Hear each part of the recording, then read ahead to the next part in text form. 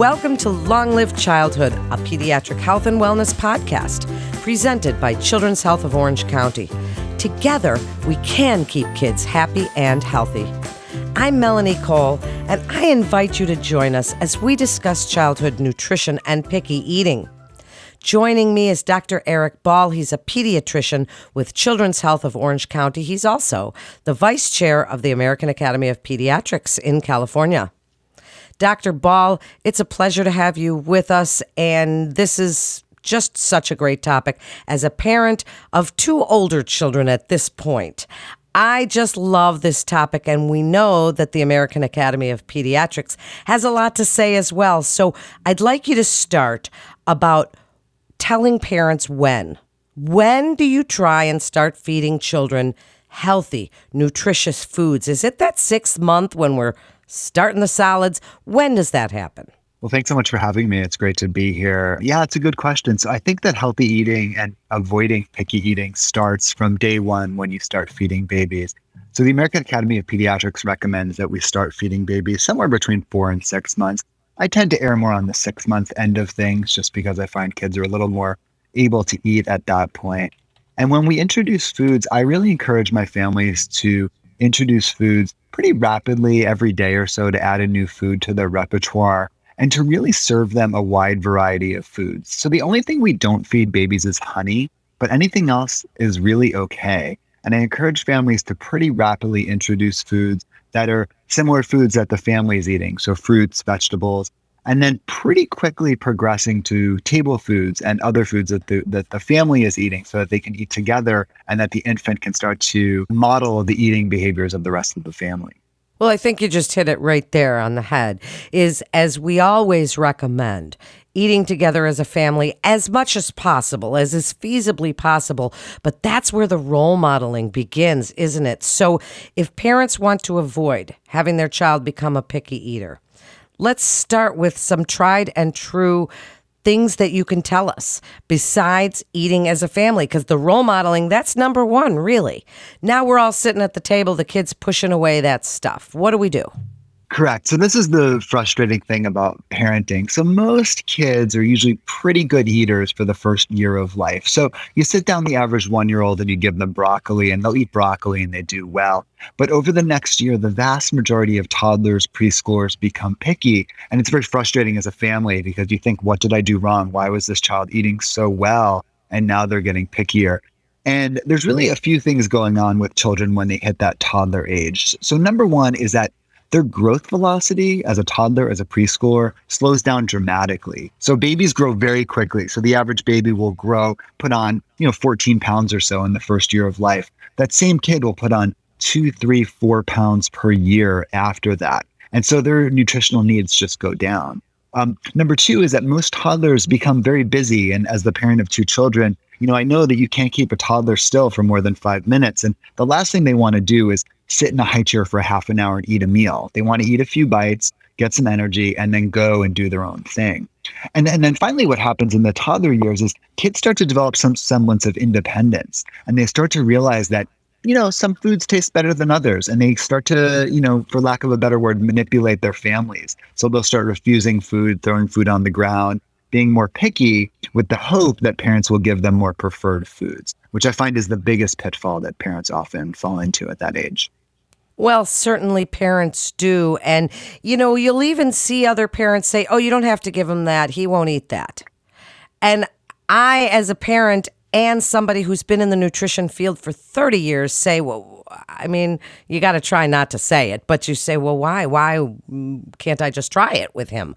So I know that this is frustrating for a lot of parents. And as we said, that role modeling, tell us a little bit if it's normal, Dr. Ball, that kids eat everything on their plate. Should we be forcing them to do that? Do we want to use any of those techniques in regards to eating and nutrition? Is there something that's considered normal?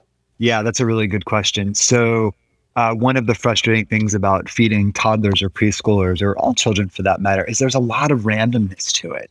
So there will be meals where kids will eat nothing. There will be days where kids will eat almost nothing. And then there'll be meals where kids would eat more than I would ever eat at a meal.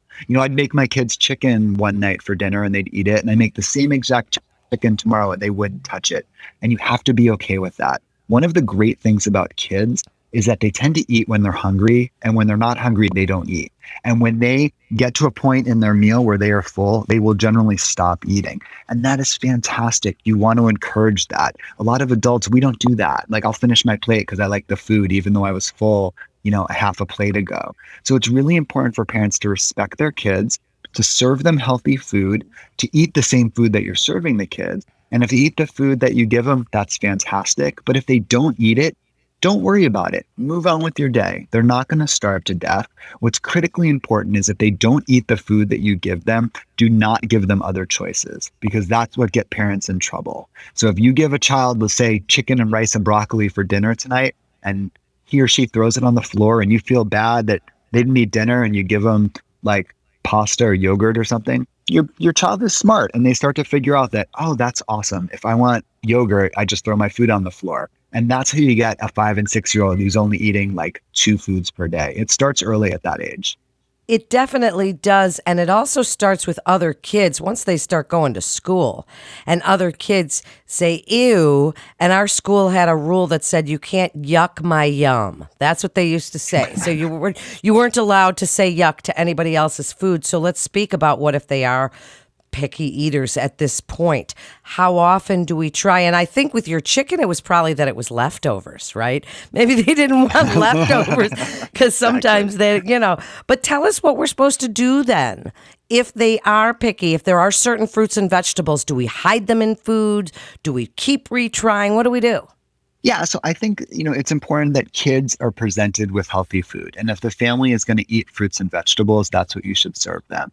And what I always tell my patients is, if you want your child to eat vegetables, you have to serve them vegetables. If you want them to have broccoli for dinner, you need to serve them broccoli. And it might be 100 times that you serve it and they refuse it before they take a taste of it. But that's okay. You need to keep doing it. I'm not a big fan of like hiding it. A lot of parents will bribe their kids to eat vegetables, which I think is not a good thing, because then they feel like it's almost a punishment, right? So if you eat your broccoli, you'll get ice cream for dessert, which is not the right way to go about it. It's to normalize the behavior. In this family, we are eating fruits and vegetables, or we are served fruits and vegetables at our meals. And if they don't eat it, it's okay. It's okay. I'm a big fan of natural consequences for children. So the natural consequence, if you do not eat the food that was served to you, is you are hungry. And hunger is the best motivator for kids to eat food. So if they're hungry enough, they'll come back, they'll eat those vegetables eventually. As the youngest of 6, here, because that's what my parents did. You don't like what we're serving, you can sit there for a long time or you can leave, but you're not getting anything else. We're not short order cooks as Correct. Parents, right? Now, what about the children who are picky, and yet we know we have a childhood obesity problem in this country, and the children who are picky and overweight? Do you have recommendations how to deal with that? Because that would be not only the quality, but the amount of food.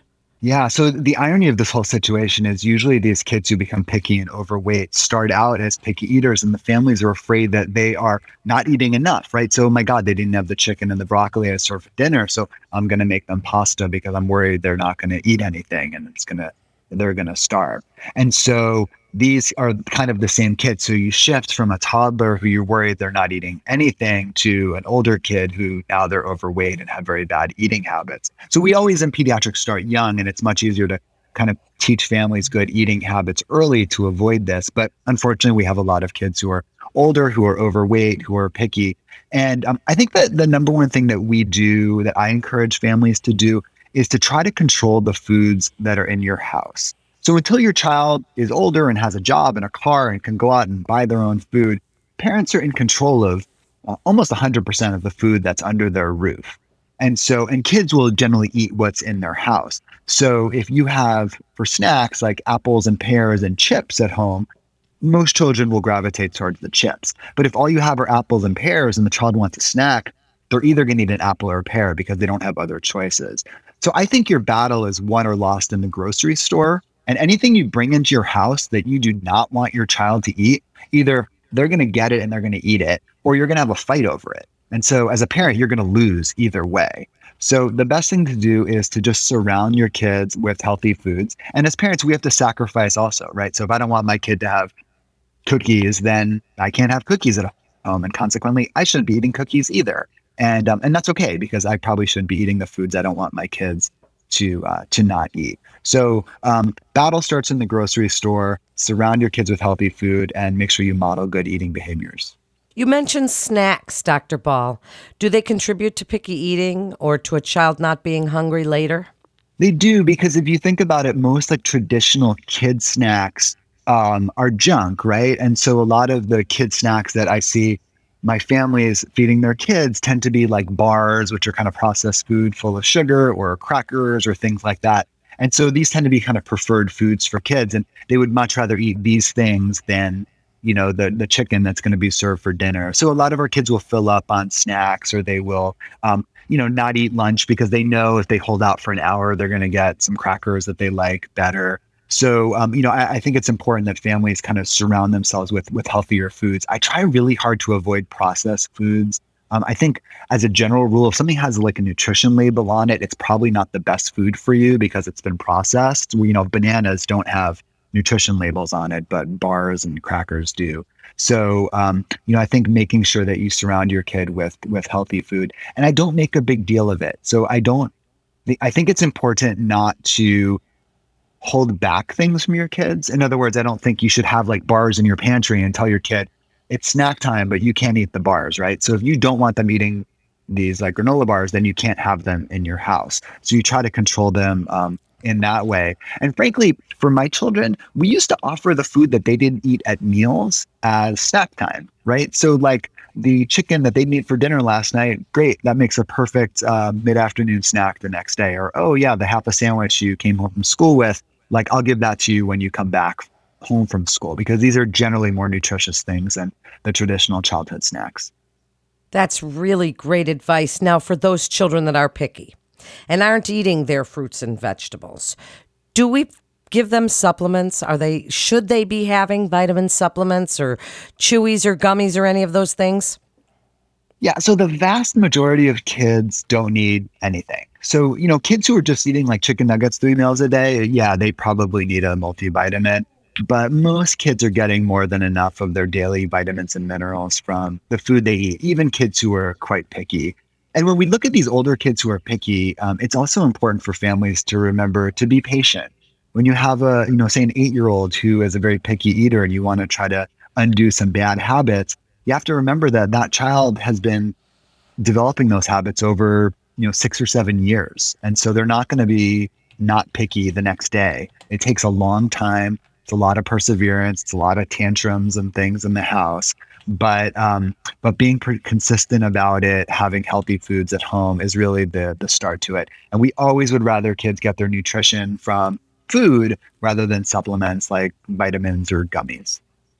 And I think one key thing that we've always said in the field is to shop the perimeter. When you were talking about what you bring into the home, speak about how important it is to get the older kids involved in gardening those fresh fruits and vegetables, cooking, shopping, kind of giving everybody maybe a recipe to try, getting them involved, because I think that really does help foster a love of colors and textures and flavors and involved in prep. That's a really good point. We really encourage our families to cook with their children, even young children, have them be involved, even if it's like mixing the fruit salad together, things like that. When a child is invested in the growing of a fruit or vegetable or the preparation of the food or even the buying of the food at the grocery store, they're much more likely to eat it.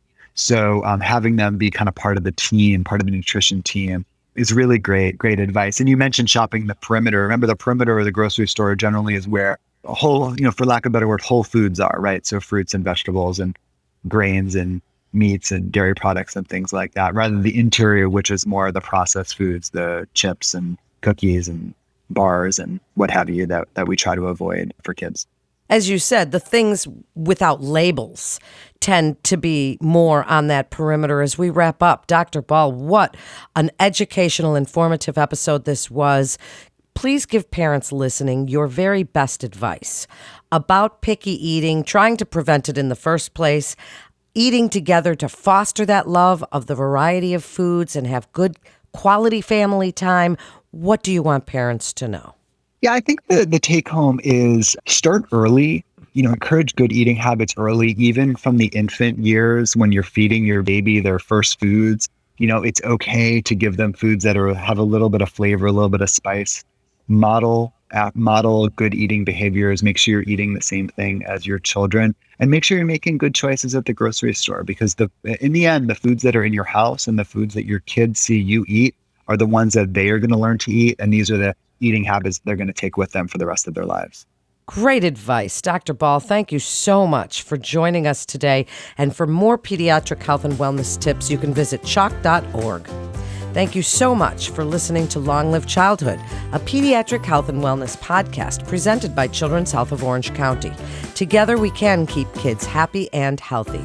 Please remember to share on your social channels as we're all learning from the experts at CHOC together. I'm Melanie Cole.